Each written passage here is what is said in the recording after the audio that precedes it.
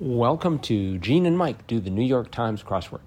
And this episode is for the crossword of Monday, July 6th, 2020.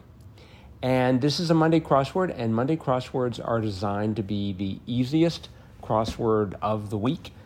This one it was a little bit crunchy, as they say, meaning there were some sort of tricky areas. For example, one across, Rafael on the tennis court. Well, I did not know Rafael on the tennis course. It was not in my wheelhouse, so to speak. It turns out that the answer was Nadal. But when I was working on it, most of the clues running down were fine, but 5 down, stores for future use.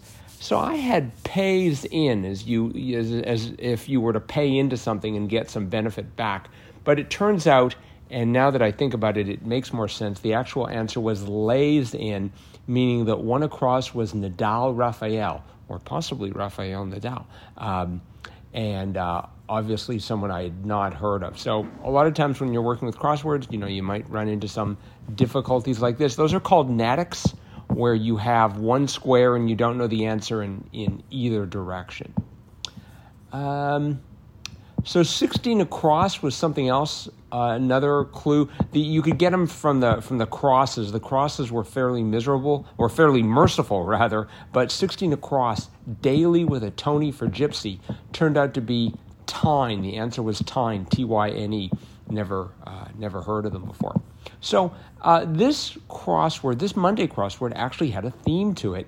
And so, for instance, 18 across, pianist Clyburn plays basketball defense. And so it's the pianist's full name or full last name, I guess, is Van Cliburn. And it turns out that the answer was Vanguards, which is also the word vanguards. So that was sort of clever. I thought it was a little bit lamer. 24 across, TV host Bahar takes mass transit. That was Joy Rides. And so you had to know that the TV host Bahar was Joy, and I guess to take mass transit is to ride. Let's see here. But they made up for that, though, because even though that might have been a little bit lame, 35 across, actress Rogers flips out was Ginger Snaps, and that was brilliant, as was 51 across was pretty good as well. Singer Dylan has fun in the snow. That's Bob Sleds.